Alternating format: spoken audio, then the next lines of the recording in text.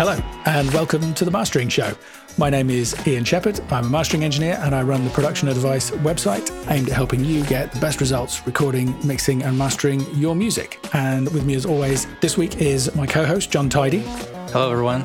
And just before we get going with the main topic this week, I just wanted to briefly mention something that you might be interested in if you enjoy The Mastering Show. As I mentioned, I run a website called Production Advice, and I also run an online course called the Home Mastering Masterclass. It's an 8-week course.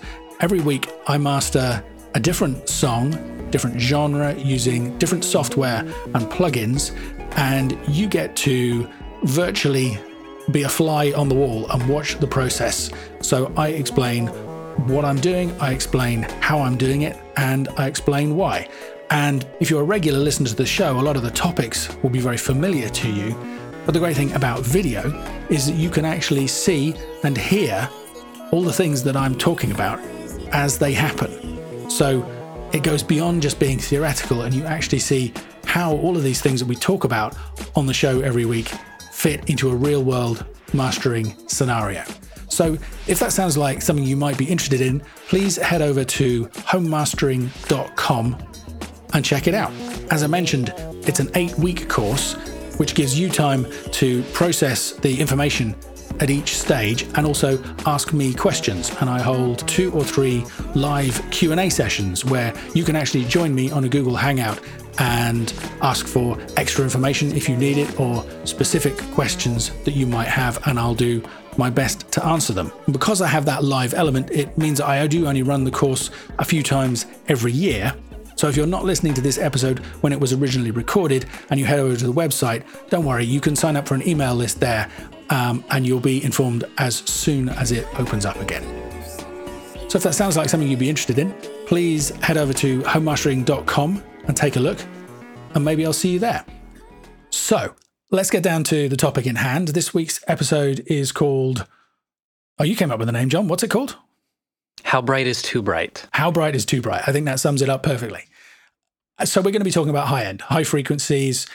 We did an episode about bass a little while ago. And yeah, high-end is another thing that I get lots of questions about, people struggle with quite a bit.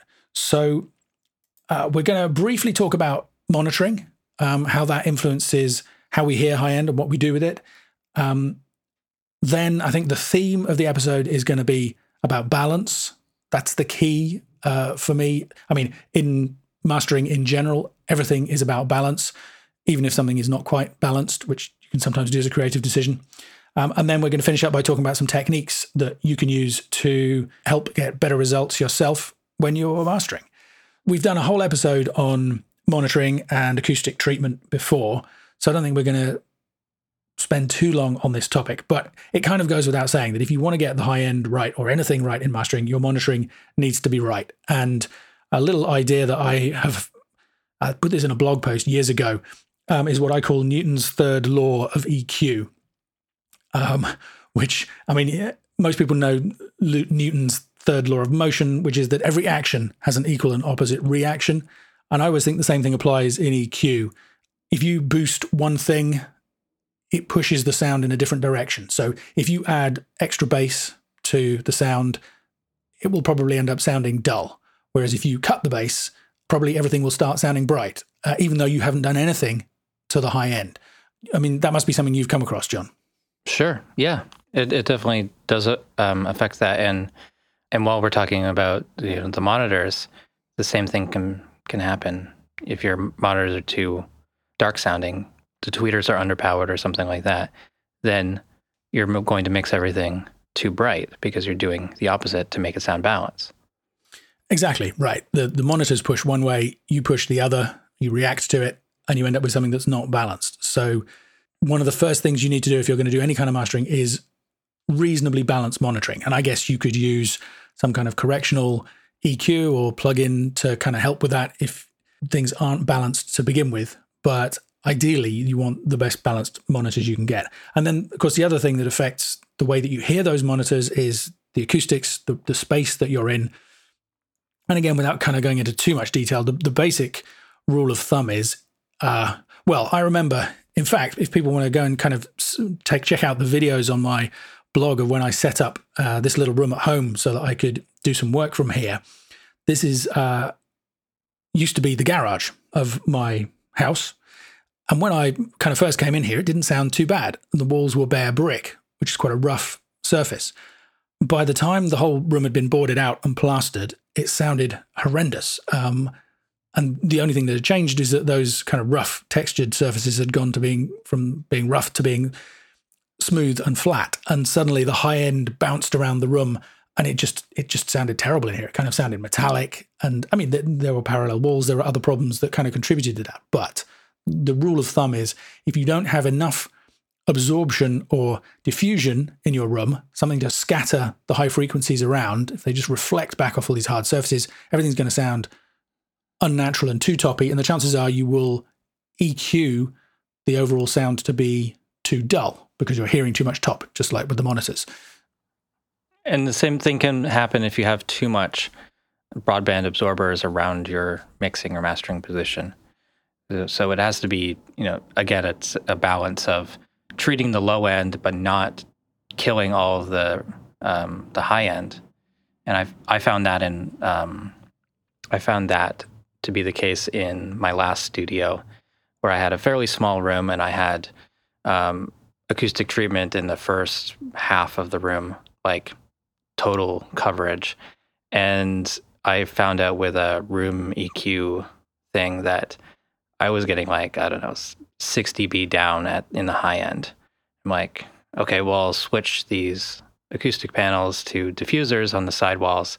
It just sounded so much better.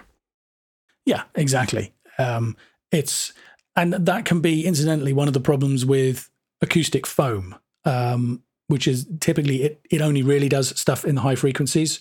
So the kind of the risk is even higher. With a broadband absorber, you're a little bit safer. But again, that balance word again. I personally feel you don't want a mastering room to be too dead, because unlike maybe a recording room where it's really important that you control the acoustics, or even maybe a mix room, I guess, we're kind of assessing the stuff as it goes out into the world, where it's going to be played in rectangular and square rooms with typically plastered walls. So, maybe also some soft furnishings, some curtains and stuff. So the typical living room where somebody is listening to music isn't a kind of completely dead environment. So obviously it doesn't make sense to EQ it that way either. So yeah, we have spent an entire episode on acoustics, so we won't go into any more detail there, but it's definitely a fundamental part of getting things right. And it's really easy to be fooled by the bass, by your monitoring and your acoustics, but it's also really easy to be fooled in terms of the high frequencies as well. And in fact, okay, I said I wasn't going to say any more, but I'll say one more thing.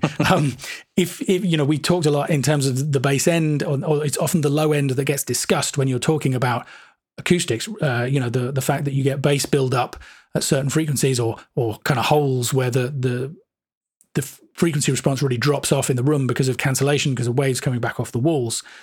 Those will fool you, just like the same thing. That the third rule of EQ, if there's a hole in the bass at your mixing position or your monitoring position, then you will be tempted to put too much bass in there and you'll never get the top end right in relation to it.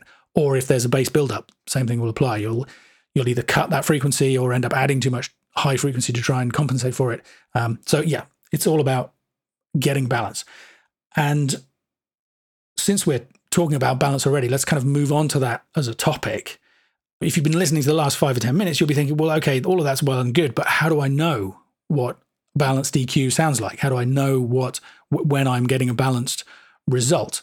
The simple answer to that is, as always, reference tracks. You need to, pick some recordings that sound amazing to you everywhere, on the widest range of monitoring equipment, but earbuds in the car, on your hi-fi, wherever it is you listen. Bring that into your audio software, loudness match it first so that you're not tricked by the song being a couple of dBs louder into thinking that it's got more bass or treble than it actually has, and then start comparing the different songs. And that can be a great way to kind of, I guess, calibrate your ears to kind of, once you know what everybody else is doing, then you know whether what you're doing is in the same world or not. I guess the one note of caution on that is that there's such a variety of stuff out there that you have to listen to a really wide range of material to know that you're somewhere. You kind of need to, I think, find a middle line. If everything sounds bright in your room, the room is probably a bit bright. But if it's just a couple of albums, it's probably those albums and you're not too bad. If everything sounds really dull, that's probably a sign, like you had, John, that you need to think about the monitoring or the acoustic treatment and maybe tweak something before you start using those tracks as references. Yeah, I agree. And the reference mixes are there to help you. You're not trying to be better than them. You don't need to be brighter than the reference mixes, because you've already confirmed that these mixes translate really well to in your studio, in your headphones, all these sorts of things. Something that might be fun or interesting to try is to high pass your monitoring chain so that you're just getting the top end, and then listen to these various reference tracks and see where is that on the meters and where does that sound and how different do they sound if you're only focused on that one frequency range. Let's say from 5K and up or from 8K and up. How do your monitors sound? How do these tracks sound? How do your own masters or mixes compare? Yeah, I definitely think focusing in on a particular frequency range is a good idea. I'm gonna push back slightly against that suggestion though, because of the whole balance thing. So maybe now's a good time to talk about kind of guidelines. So if you have your reference tracks that sound good everywhere else and that sound good in the studio after you've loudness matched them, what are you aiming for in terms of the overall EQ balance? We keep talking about having it balanced, and I think probably the easiest way to answer that is to say that if you have some kind of analyzer, some kind of frequency analysis plug-in or meter or whatever, probably you want a reasonably even frequency response all the way up to maybe 10K, after which I think it's okay for it to drift down gently. That's the kind of guideline that was given to me when I was being trained as a mastering engineer. And the idea was that more or less matches the kind of frequency content you get in the real world. If you took a full frequency source like a symphony orchestra, that's the kind of frequency response you would get from that. Or if you had a kind of an acoustic group playing, acoustic instruments, that kind of natural frequency response sounds good to us. Now, there are exceptions to that. If you have a genre like EDM or something where you might have some kind of artificially generated sounds where you might have more high frequency stuff going on. But that's a good kind of idea to keep in mind. It's not necessarily saying that the frequency response has to be flat, but you want to avoid having any obvious kind of gaping holes in it. If you're looking at the analyzer and there's a kind of huge dip somewhere, maybe that's an issue. Having said that, all of this stuff depends on the arrangement. And that's where I kind of come back to your suggestion of high-pass filtering a mix. That can be interesting just in terms of seeing how much frequency content, high frequency content there is in what you're listening to. But it's slightly artificial because you're removing all the stuff lower down that would balance with it. So just for example, if you had, say blues harmonica, right? Going through a big old amp, you've got this kind of really kind of honky, nasal, warm, thick, rich sound with kind of almost no top end at all in it. So if you had, let's say, stand-up bass and harmonica playing, there'd almost be no high frequency in that arrangement naturally. So trying to balance that across the frequency spectrum would make no sense because there was nothing there musically to begin with. So I think when we're thinking about these ideas of balance and whether or not whether you've got an even frequency response, it has to be something that has a full frequency range represented in the arrangement. To take another example, if you had somebody playing something all up in the high registers of a harp or violin or electric guitar right up at the top of at the top string, these sounds just don't have any low frequency content in them. Cymbals, if somebody playing brushes on a kit, whatever. So you have to kind of have the context in your head when you're figuring out what the right balance is all the time. Do you have any suggestions for reference tracks. Yeah.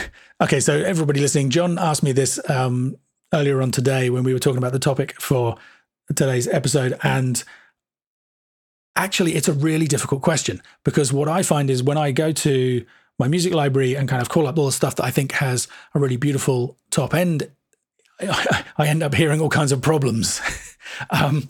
So it's actually quite challenging. And the other thing is that taste plays into this a lot. So when I think about kind of a beautiful high frequency kind of aspect to a recording, the word that comes to my mind is sweetness, or kind of silky, smooth, clear, open, spacious, all of those kind of words.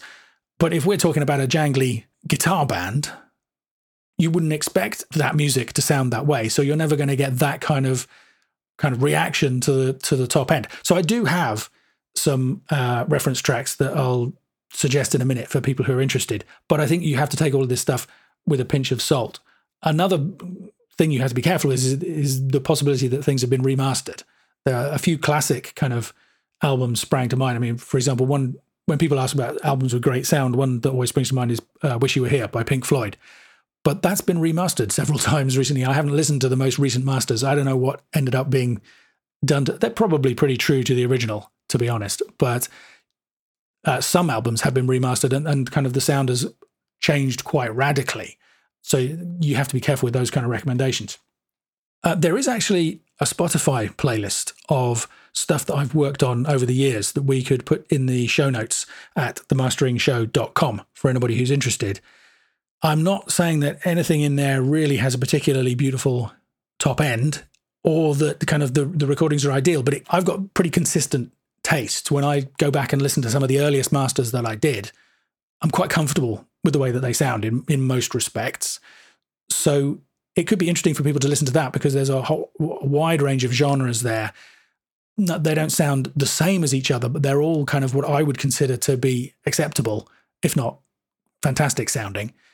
So that kind of might give people just an instant idea of kind of one sort of reference level, if you like. Before I tell you the tracks I've chosen, John, how do you feel about this? What kind of recordings, are there any that spring to mind for you when you're thinking about? See, I've been thinking about it, and then I don't want to suggest it because I haven't looked at it like if it's overly compressed or anything like that, because I think some of them would be. I just didn't have time today to like listen to a bunch of stuff and then analyze it. Well, that's fair enough. Yeah. And I mean, that's, we were 15 minutes late starting the call because I was suddenly checking all these suggestions and going, well, do I really like the way these sound? Because people are going to... Some of them, like, I might think that they sound kind of bright, but they might be over compressed as well. Okay. Yes. So loudness war casualties, but I like them anyways. So, Well, it's interesting you mentioned that because actually 2 or 3 of the examples I'm going to give, I do think are actually too compressed for my tastes. But they still sound great and they still have great top end. And actually, we're going to come back and talk about the dynamics and how that relates to high frequencies in a minute. So that could be an interesting point. So I'll quickly mention some of the ones that I came up with. There is the last Peter Gabriel album, Up, I think just works. The sound on that album is incredible. It's a bit more compressed than I would ideally like, but there's an amazing variety of material on there. And when there's lots of top end, I'm just completely happy with it. It's I just listen to it and it's like, oh, that sounds great. That just works, which is kind of the goal. There's a track by 07 called Warm Sound, which sounds very warm, but also sounds really lush and rich. And part of that is because it has that real kind of sweet top end that I was talking about. So that's a kind of, I guess, because of middle of the road pop example, if you like, of something that I think has a beautiful high frequency quality to it. The Beck album, Natural Phase, has some incredible string sounds on it. It's got a really big low end on it as well. It's also mastered a bit hotter than I think was necessary. There's only a few points where I think it's a problem, but it's kind of a shame that it didn't have a little bit more in the way of microdynamics in it. But overall, I think it sounds beautiful. And that's a perfect example of the low end balancing the high frequencies, that's a real full spectrum sound. It's kind of a really thick, lush texture to that. I was trying to think of some kind of more urban or R&B kind of examples, and the Sampha album Process, sounds amazing overall. I nearly gave it the Dynamic Range Day Award last year. No, this year. We're still in 2018. That's a great example, I think. Not always. There's more variety in that in terms of, well, all of these actually. You have to be careful when you're mastering. The temptation is to want to put kind of a beautiful, sweet high end on everything, for example. And of course, that's not appropriate. So this album in particular kind of has some pretty, dark kind of beats and textures in there, but also it's balanced by other aspects in the arrangement that have great high frequency response. Burial is a kind of, I don't know about EDM, electronica artist, I guess, who the sound on his albums is amazing. And there's one track in particular called Come Down to Us that kind of, it's just fantastic. It sounds amazing. I strongly recommend it to anybody. Yeah, the high frequencies on that really work. And there's kind of a nice mix there of kind of aggressive and quite edgy stuff. And then there's kind of some sort of sweet moments as well. And then almost anything that Steven Wilson has done sounds amazing. But The Raven Who Refused to Sing is one of my favorite albums of his and sounds amazing and has just beautiful high frequency stuff. And finally, there's a much more aggressive example, Catatonia, My Twin, from the Great Cold Distance album. Again, just sounds incredible. It's very clean sounding, which sometimes, is not the case in metal. And I guess people always ask me what my tastes are in music and whether I have a sound. I don't think I have a sound I don't try and imprint a sonic sound on stuff, but I do like clean recordings rather than, there's an interesting thing because the sort of more aggressive genres, like punky stuff or, sounds that have loads of distortion or all of those kind of things tend to not have the high frequency in those sounds different, right? That's why it's all about you want something that's appropriate to the material. I talked about, a jangly guitar band is not going to have a beautiful, sweet high end in it. That doesn't mean it sounds wrong or sounds bad. It's what feels right in terms of the high end for a track like that is going to be different than what would feel right for the high end in a Beck tune that has this amazing string section on it. So hopefully that kind of gives a range and kind of gives people an idea. But I think that kind of takes us back to the idea of listening to that Spotify playlist, because there you can hear you have a lot of diversity in the sound and the high frequencies would still be right. That Catatonia album is great. That's one of my favorites. It's the only one on that list that I actually know. Pretty big fan of all their stuff.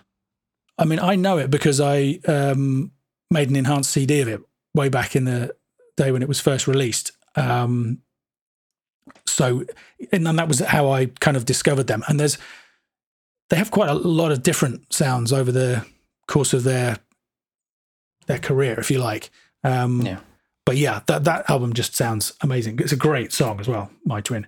And then the other thing I was going to mention was that I did do a blog post a long time ago now called 12 Great Sounding Albums for Sound. They don't all have a beautiful high frequency quality to them, but they're great sounding albums. So if anybody else wants to hear some more things that I think sound amazing, even if they don't necessarily have a perfectly balanced EQ response, you might want to check that out and we could put that link in the show notes. So we really should talk about some techniques that people can use to start getting better results. And I've been talking for a long time. So John, why don't you bring up the first one? Well, the most obvious one is using an EQ. You're going to be relying on your high shelf, most likely. And you want to make broad and gentle changes. Yeah, I agree. If we think of an extreme case where that's not true, if you think of a high cut, so, a sharp roll off in the high frequencies that gets, the cut gets bigger or deeper the higher up the frequencies you go. The number of times I've used that in a mastering situation, I can count on the fingers of one hand probably. And most of those would have been vintage recordings where there was nothing up there but noise. Although actually interesting little kind of side note, you have to be careful with that as well. I've had to remaster quite a few recordings that come from gramophone, where literally the frequency response probably tops out at about 2 kilohertz in terms of the actual musical content.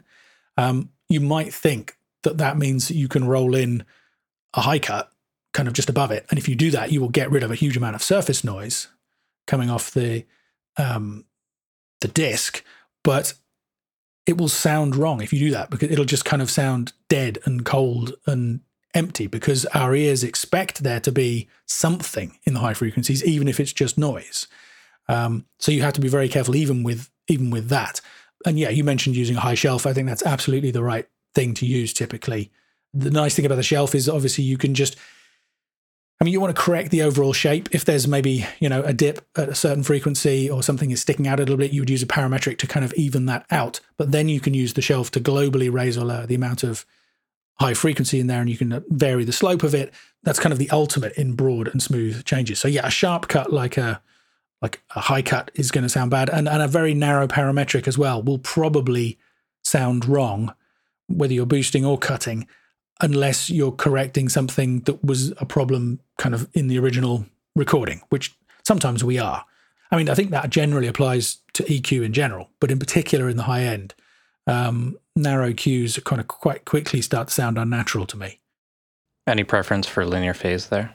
It doesn't have the same pre-ringing problem that the low frequencies do. Well, it does, but because they operate at high frequencies, it happens over a much shorter time interval. It's a really contentious issue, actually. There's a huge debate over, some people kind of argue that the linear phase anti-aliasing filters used in modern digital audio systems are one of the problems with the sound. That's if you believe that there's a problem with digital audio in the first place. And, it's incredibly hard to test this stuff. I tend to not worry about it, to be honest. Yeah. There are certain situations where there are kind of clear decisions, like if you're doing, say, a low cut, you probably are better to avoid a linear phase EQ. But because the thing is, you'll get a slightly different response, even if you use something like, say, the FabFilter Pro Q, where you can switch individual, I don't know whether you can switch individual bands, but you can certainly choose whether you've got maximally linear phase or whether you've just got minimum phase or whatever it might be. Even with the same kind of numbers dialed in, you change this thing and you hear a slight change. It's not necessarily because one is better or worse. It's just because they're slightly different. So yeah, I think, well, and just talking about different types of EQ in general, lots of people kind of agonize about, should I use this plugin or that plugin, this piece of hardware versus that piece of hardware. In general, I would say all of that kind of stuff is pretty much a red herring. Usually the changes you make with an EQ are much more significant than how you make them or what piece of hardware or what plugin you use. One of the things that can vary between different types of EQ is, for example, is the phase response. And we were talking just before we started recording about, I think, the latest version of the Ozone EQ. You can actually, there's an option where you can choose to see the phase response being displayed along with the EQ. But how audible all of that stuff is and when it's the right or wrong thing to do is, I don't think there's a theoretical answer to that. It's all about how it sounds and preference and all the rest of it. If somebody kind of used a really extreme EQ setting in the mix, there could be some kind of wild phase change happening in the mix because of that EQ that you then might want to correct using an EQ at your end. On the other hand, maybe not. With all of these things, I think getting the settings right, it'll make a much bigger difference whether you put the crossover of your high shelf at 5K or 8K than it will whether you did that with a linear phase or a minimum phase, or whether it was this hardware EQ unit or that hardware or this plug-in emulation or the other. And if anybody's interested to hear that, you don't have to take my word for it. If you want to hear that for yourself, I've been meaning to recommend for a while now. There's a website called Gearshoot where you can actually often dial in the hardware processor or the plug-in of your choice and compare them loudness matched, processing the same audio sample. And there's a variety of different samples they use.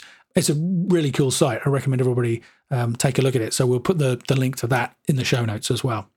So besides using EQ, often we need to manage the dynamics. of what's actually in the high end. So some of the tools we might use would be like a de-esser or a multiband compressor. I've written here in my notes, beware of spikes. And what I mean about that is, well, let's just imagine, say you've got a string pad playing, and then you have an acoustic guitar playing along with it, and the string pad maybe sounds a little bit dull and you'd like some more high frequency in it. In a mix, you can dial that up. But in a mastering situation, when you start to lift out the top end for the benefit of the string sound, you will also lift out the top end in the acoustic guitar. And if that was a balanced sound to begin with, then you're going to be bringing out kind of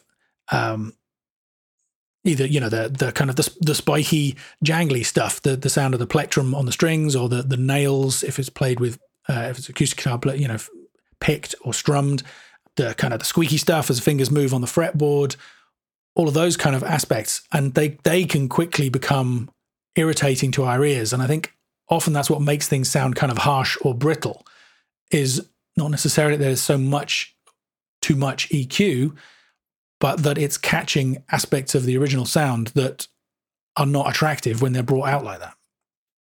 So, I mean, in some ways that's kind of puts a limitation on what we can do. And that's something we haven't mentioned, is that obviously, I mean, well, it applies to the whole of mastering, but we're very much limited by the material we're working on. If you have a vintage recording from a gramophone record that has nothing but clicks, pops, crackle, and hiss above a certain frequency, that's what you have to work with. You can only improve it up to a certain point. If you have an arrangement that doesn't have any instruments in the low frequencies in it, then that's a limit on what you can do. The same thing applies to the example I just gave, but there are some other tools that we can maybe use to help work against that. Well, another example of something that can cause a problem when you want to lift out the top end is just sibilance, the S's and T sounds in a vocal performance. They might have sounded fine in the mix, and then once you add limiting or you add any top end EQ, then they just jump out. Right, and just general compression, just kind of something, exactly, something that seems to work fine before you start working on the mastering processing, or it may be something catches the attack and release settings for the compression that you're using are fine for everything else, but they just don't work quite right for the vocal sounds or the strings of the guitar or the hi-hat. Hi-hats, tambourines, things like that. Exactly. And with the EDM, there's often purposeful little clicks and blips and stuff that are supposed to be bright and jump out. So it's, something that need to be done very carefully.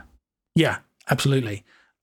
In terms of what you can do about that, maybe one of the simplest tools you could try to use is a de-esser. So most people know how a de-esser works. You just kind of dial in a frequency and you can choose how much of that frequency it will pull back when it gets over a certain point, usually for reducing S's and T's, but you can use that for almost any aspect in the mix, especially if you have a high quality de-esser. You have to be very careful though using them over an entire mix because they can be too aggressive. And of course, if you use a de-esser in a mix, then it's used on a vocal track and you know that pretty much everything it's going to catch in that frequency range is an S and a T. Whereas if you use it over a whole mix, it could be an S or a T, or it could be the sound of a hi-hat, or it could be the transient of a snare, almost any aspect. So, I mean, all of these processes, I guess, you have to use very carefully. And similar to the de-essers, the multiband compressor, used very similarly if we're just focusing on that one frequency range, just isolating that S or that hi-hat sound and applying a bit of compression to just that frequency range. Used in that way, they're essentially the same.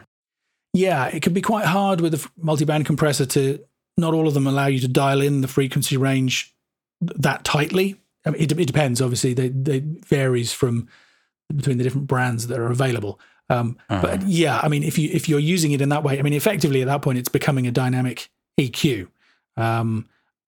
And maybe a dynamic EQ, if you want to kind of go for that selective kind of frequency response, a dynamic EQ might be a better tool. Honestly, I don't tend to use either multiband compression or dynamic EQ for these kind of things.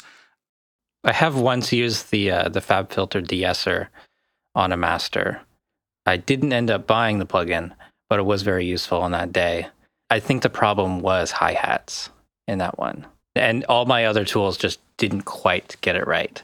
Yeah, the Fab Filter is good. I mean, the one that you'll always hear talked about in a mastering context is the Vice de-esser. I forget the acronym they use for it, which is now available as a plugin. It always used to be only a fantastically expensive hardware unit, but Softube have just ported the code across and released it as a plugin.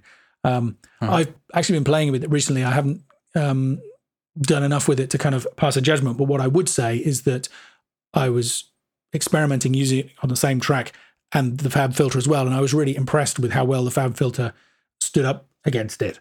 So that's definitely an option. Yeah. Something I needed recently was a multiband transient designer. The one I got was from Joey Sturgis Tones, the Transify. Mm-hmm.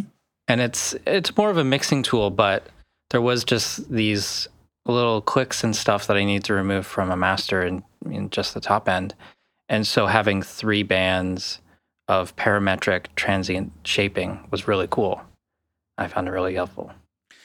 That's interesting. I mean, transient designers is something I haven't really experimented with. And I probably should. I mean, I said so myself earlier on. I kind of like high frequency. I like plenty of high end in a mix or a master, but I don't want it to be kind of brittle or edgy or spiky sounding, usually, depending on what the material is. So, and most of the techniques that we're talking about here are ways of reducing that effect. And since it's usually the transients that have those qualities in a sound, not always, sometimes it's the harmonics, but a transient designer might seem to be the ideal tool to use. And I kind of have the same reservations of, can you use it effectively on a whole mix? But the same thing applies to a de-esser or a dynamic EQ or anything else. So, and you can always automate it if it's just one section of the song. That's the thing. Absolutely. I mean, well, and that's an interesting, okay, so that's something I didn't have in my notes, but it's a good point. All of this stuff can be done by hand. You know, the most effective de-esser is to automate either an EQ or, I mean, if you're working directly on a vocal channel, you can go and automate a level change or whatever it is. In terms of the little clicks and stuff, maybe you go in and use a declicker to reduce that stuff, you know, when you need that real kind of complete transparency. So that's another option, but it is obviously incredibly labor intensive. Just before we leave multiband compression, one thing that I have sometimes done is to heavily compress a broad high frequency band, say everything from 3K up perhaps, but then to dial back the gain, the makeup gain in that band, so that you don't end up with a load more high frequency in the sound, right? Because depending on how the compressor works, if it has auto makeup gain, you compress it really heavily and you end up with a load more top. If you get the attack and release settings right and you choose the band carefully, that can smooth out and soften the high frequencies really nicely. Sometimes. The interesting example that kind of springs to mind about that, I don't know if I've mentioned this on the show before, but we remastered the entire back catalogue of the Immediate record label, which is Andrew Loog Oldham's label. Fleetwood Mac started out on there. There's the Nice, I think. There was a bunch of kind of cool 60s bands on this label. So we were given a box set of mint vinyl to use as a reference, but we also had all the available CDs and a load of original master tapes to work from. So the first thing we did was to go through and compare all of these and figure out which sounded best. And often it was the original master tape. Occasionally it was a CD remaster, but even more often it was the vinyl. And the fascinating thing was that the vinyl might sound better in terms of having this sweeter, more open top end, even though you had the master tape that vinyl had been made from. And what that told us was that there had been processing done in the mastering stage then when the vinyl was cut in order to change the sound. And what we eventually ended up deciding was that it was exactly what I'm talking about here, heavy high-frequency compression to kind of control the sibilance and to bring out all the detail in the top end prior to the vinyl cut, because obviously you can't cut too much kind of spiky high-end stuff into vinyl or you will just get distortion because of the curve that's used, the EQ curve that's used when you cut the disc. That was a sort of a fascinating process. And sometimes everything we did, we couldn't just emulate the sound of the vinyl. So we would clean up the vinyl and use that as the source instead, just by the by. But there's another sort of slightly similar thing. Quite often, if anybody's ever listened to an audio cassette, that's a tape format, young people, that was popular back in the 80s. But it would have Dolby noise reduction. And that works by heavily compressing the high end before you record the tape. And then you press the button on playback and it de-emphasizes the high frequencies to get back to a more linear frequency response. Lots of people liked playing cassettes with the Dolby button out, which basically meant you heard the very compressed high frequencies. It wasn't particularly natural, but quite a lot of people liked that sound. And it's a kind of similar effect in some ways.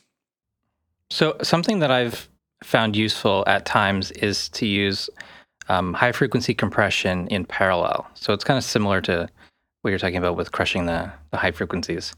So I just set up an extra track in parallel with the master track and high pass somewhere, not sure where, without hearing it, but then just applying some compression and then blending that track in parallel.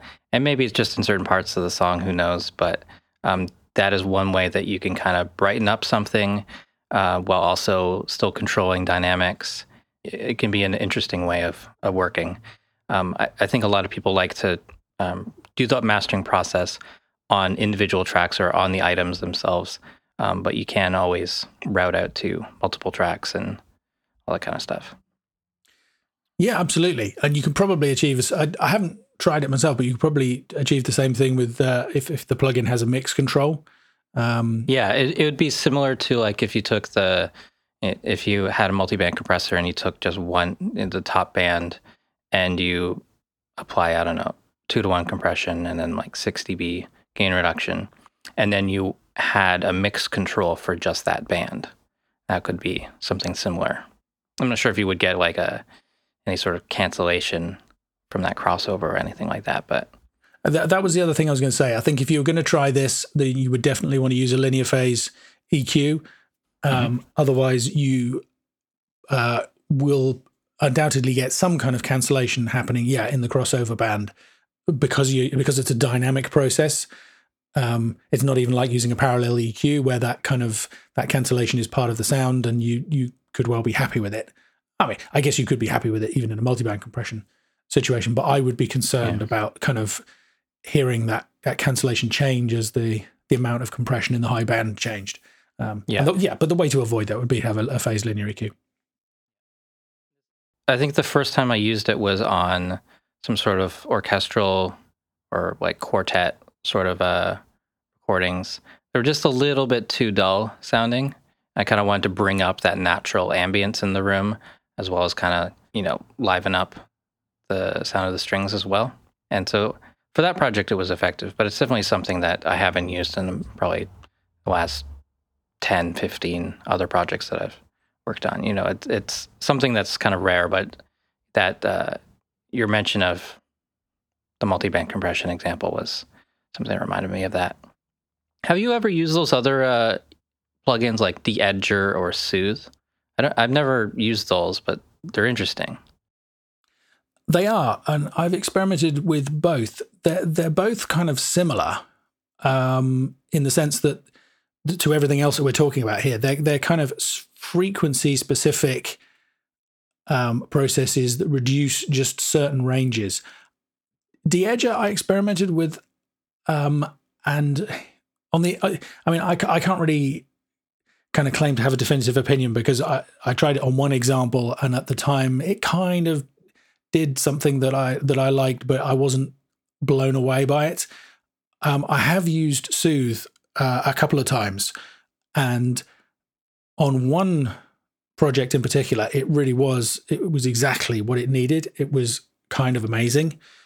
It's definitely a Spider-Man plugin, meaning what does that mean? What does that mean? It means with great power comes great responsibility. All right.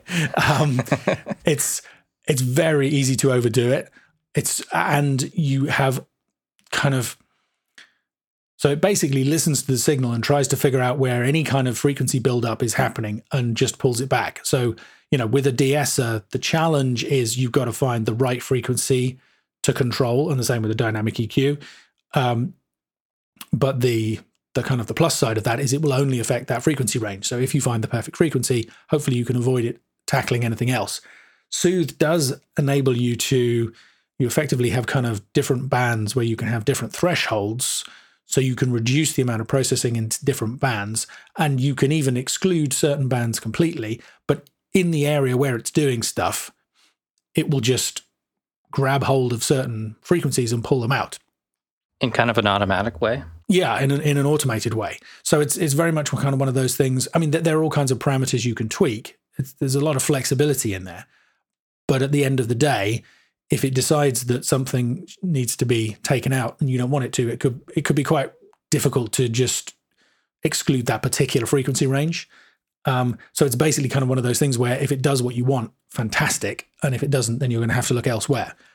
But having said that, it is very flexible. It's very well designed, and there have been one or two projects where it's been absolutely the thing that I wanted. And I think maybe the thing that I really like about it, maybe an advantage over any of the other approaches that we've talked about, is, we've talked a lot about transients, but something else that can cause a harsh or a brittle or a metallic kind of quality to the high frequencies that you might not want is where there are certain harmonics ringing out.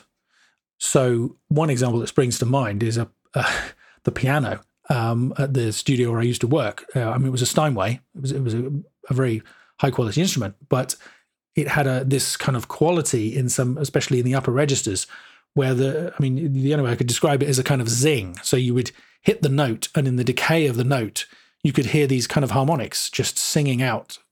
And particularly if it was close mic'd, it got to be quite distracting. It would kind of catch your ear and draw your attention away from the music. I guess maybe another example might be a guitar with just too much distortion, I mentioned a harmonica before, right? Maybe a harmonica where the sound is just too edgy, but perhaps only on certain notes. This is where the Soothe has the power, because you might be able to find that frequency range where those harmonics are ringing out too much and have the quality you don't want. So you pull them back, but then other notes maybe don't have those same harmonics, don't react in the same way. And those notes therefore sound dull in that frequency range. So you can take away the sort of the slightly uncomfortable edge to the sounds. But and incidentally, this is a kind of the frequencies I'm thinking of are definitely in the low high frequencies, or the very high mids, if you like. It's kind of that, I guess, 3 up to 8K frequency range where these things tend to occur. And yeah, Soothe would be really nice for just kind of grabbing hold of those. And you can even watch the display and kind of see multiple harmonics being pulled out sometimes.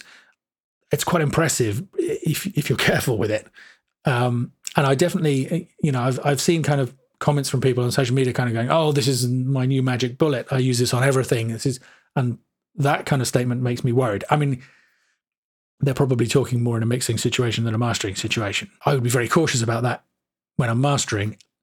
So, okay, here's an interesting thing we haven't mentioned. We've been talking a lot about kind of controlling high end in terms of the kind of the undesirable characteristics. We should probably mention, and we were kind of saying, the type of EQ doesn't matter, but one type of EQ that's a little bit different would be something like the Kush Clariphonic, which I've played with.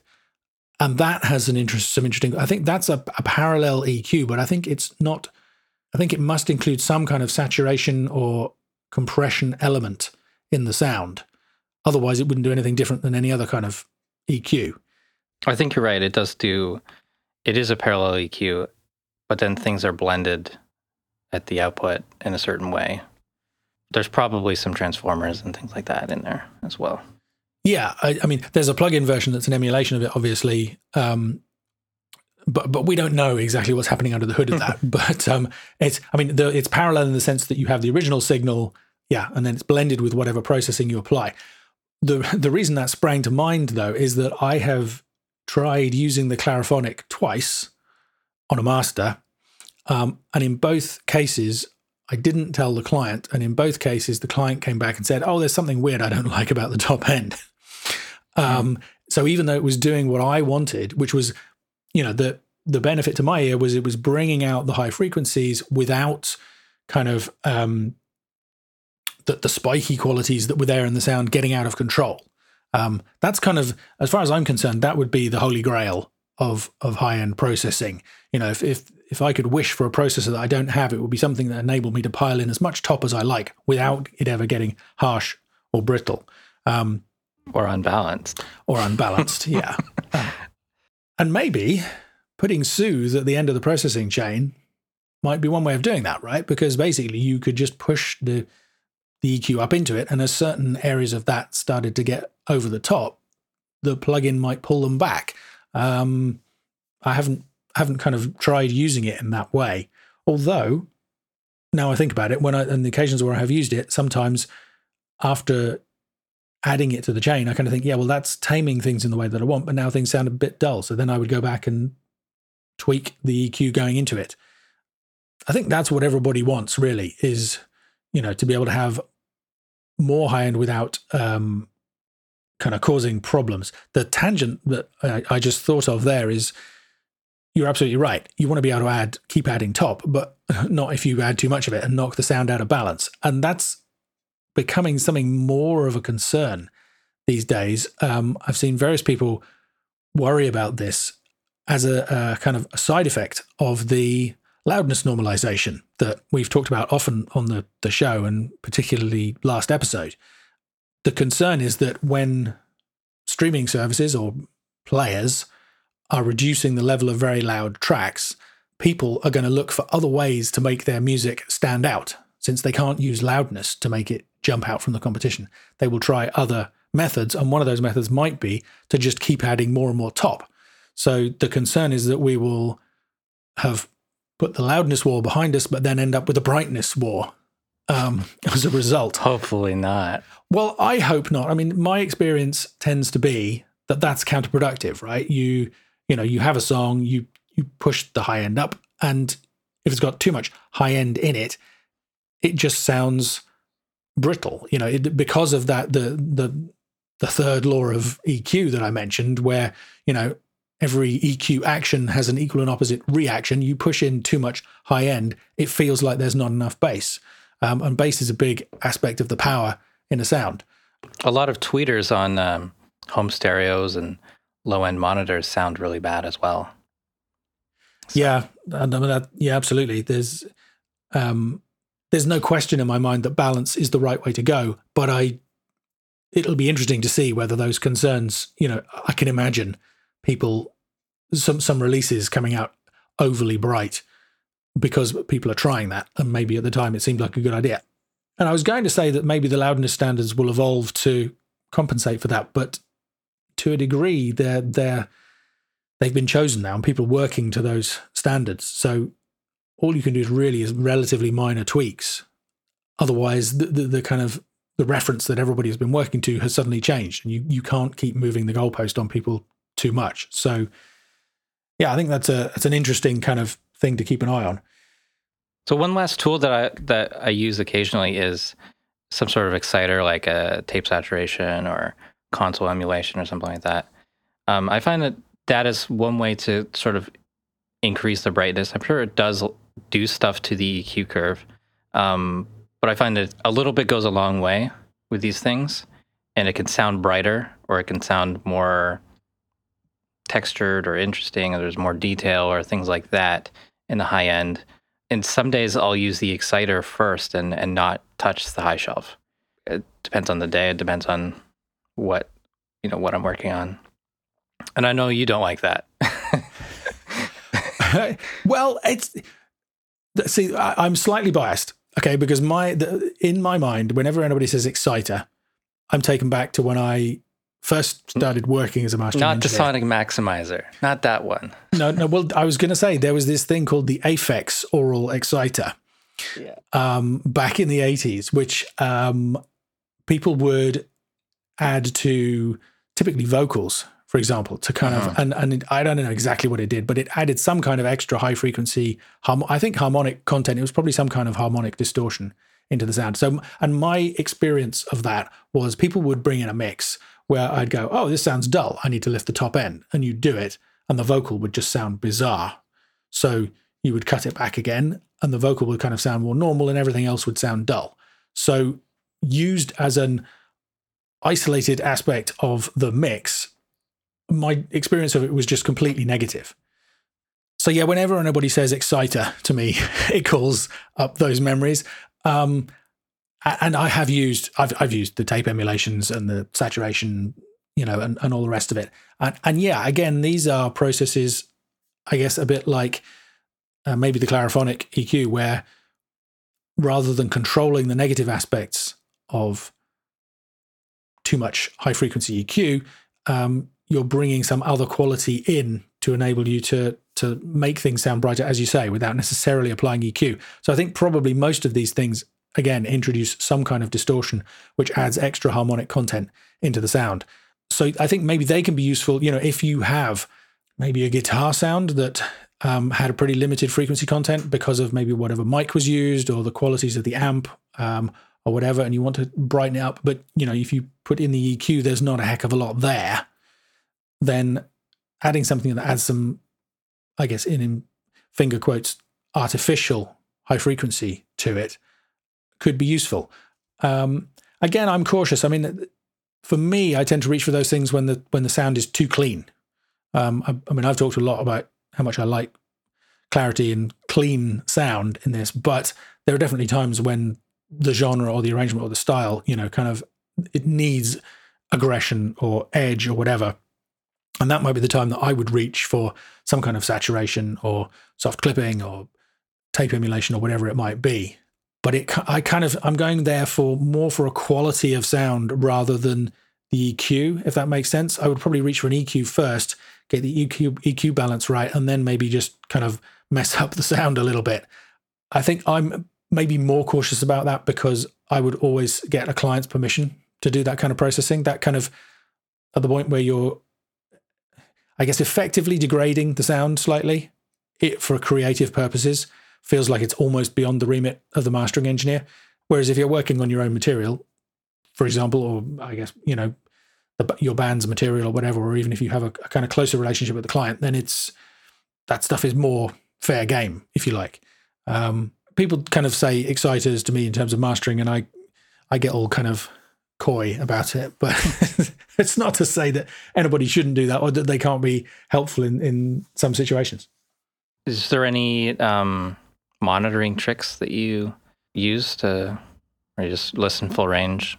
That's a good question. Well, I don't do, if you're talking about kind of soloing certain frequency bands and stuff, I don't do that. It's not to say that you shouldn't do that, but I think my instinct for that is that it's a little bit like EQing a solo channel in a mix.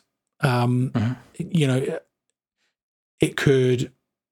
might seem to work, but then when you remove whatever that processing is and listen to the full range signal again, maybe it doesn't work.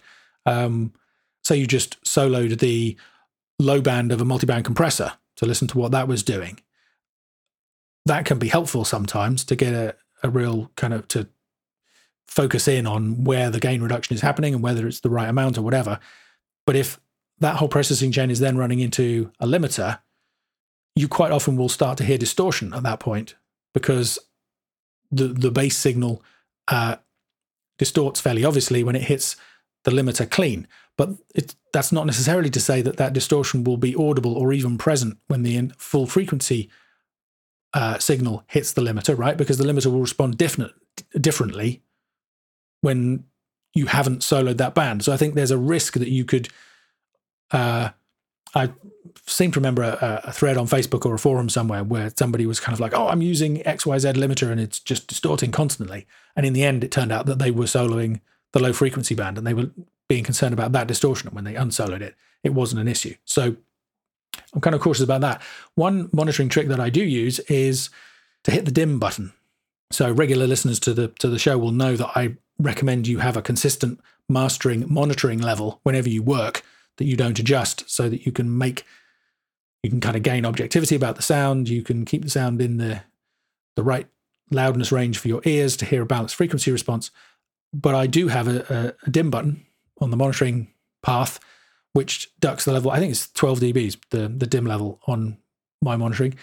So I actually have two mastering levels. I have the full level and then I have the dimmed level. And I listen quite a lot at the dimmed level. And I find that's very helpful, actually, in terms of judging loudness. So quite often my process will be at full monitoring level, set up the loudness and the EQ, get all the tracks working well with each other, and then hit dim and flick between. And you get a different perspective on the relative loudness of the songs at that point, and it can sometimes be valuable. And then I will typically come back up to full level to double check the EQs. But sometimes when you dim it, you get a different perspective on the EQ as well and think, oh, hang on, I'm not sure that I would make a kind of final EQ decision with the monitors dimmed, but I will definitely pay attention to anything that I hear, especially if you're flicking between tracks. You know, it might be that you've got something at full level, sounds fine, then you dim it and you flick between and suddenly go, oh, that sounds a bit dull in comparison to that. And that's our good old friend, the Fletcher-Munson curves, the equal loudness curves, where when things are quiet, we hear less bass and treble. That, in theory, would happen equally for all of the songs, but only if they all have a similar EQ balance to begin with, right? If you have two songs and one of them has more high-frequency content than the other, then the change that we hear in the amount of high-frequency content will make a bigger difference when it's been dimmed. So yeah, that can be a useful trick. But I think in terms of monitoring, that's about it. I guess also sometimes I will double-check on headphones. In particular, if I'm concerned about something kind of sounding too harsh or too bright, it might be useful to get a second opinion by using a high-quality pair of headphones. Sometimes I will plug in a pair of earbuds and see how it sounds on those, because typically they will have a pretty unnatural high-frequency response with lots of peaks and troughs in it. They can be pretty sizzly. Yeah, they can be sizzly. They can be kind of brittle-sounding, tinny. I was listening to something today that I wanted to turn up, but I could only turn down because the top end that was added to the kick and snare and stuff was just too loud, too much. Yeah, I think you have to take that with a pinch of salt. If it's a pair of earbuds that you know really well, so for example, the ones that I use are not the current Apple earbuds, the EarPods, I think they're called, but the previous generation. Yeah, that's what I use. And they're just they're what I listen to when I'm out walking. I probably won't listen in the studio like that. It's like, okay, I think I'm happy with that master, so I'll export it as a bunch of files, put it in the MP3 player or whatever it is, and listen to it in the same context that I listen to everything else. And usually it all sounds fine, but occasionally you kind of think, oh, actually maybe that sibilance on that track does bother me or whatever. But I would never make a final decision based on that. It's then a case of coming back to the studio and going, okay, what do I think about that now? Yeah, maybe I could try this instead, and get something that sounds right on the mastering monitoring, and then, do the earbud check again. But I don't do it that often because usually stuff sounds so bad that it's just depressing. When you've been listening to something on a decent mastering rig for a while and then you transfer to earbuds, it's kind of a whole other experience. For sure. I think that's probably a good place to wrap up. That's plenty. It's gone on long enough. It's plenty. So excellent. Okay, well, I think the final thing to do is to mention the mastering maxim for this episode. I don't think it'll come as any surprise to anybody. We've been talking about it all the way through. It's all about balance. If you set out the goal of having an insanely great top end on your mixes or masters, the chances are you'll neglect something else. You can't have beautiful, sweet, high frequencies without a big, rich, warm bass to support them, and without a full, natural sounding mid-range. It's the yin and yang of audio, I guess. I think it's probably always true to say that if you see the response on an analyzer increasing above about 8K, there's definitely a risk that you're going to be too bright. I kind of come back to that guideline from the beginning of a more or less flat frequency response. If it's something like EDM, or if you're deliberately going for a super toppy sound, then maybe for that frequency response to stay flat up above 8K is okay. But if it actually starts to increase, with a kind of fairly slow response time, it's like the occasional, you'll see S's and T's or cymbal crashes or whatever, push the high frequency content up. But if it's generally sloping up rather than sloping down towards the high end, I think you should be kind of questioning whether you've got ear fatigue or, the tweeters on your speakers have blown or something. Probably. But otherwise, it's an unanswerable question. It's too bright when it doesn't sound good anymore. So there you go. I hope there was something useful or interesting in there for you. John, thanks as always for helping me host the show and for editing and mixing. Yeah, my pleasure. Another fun episode. Remember, if you enjoy the mastering show, then you might also enjoy the Home Mastering Masterclass. You can find information on that at homemastering.com.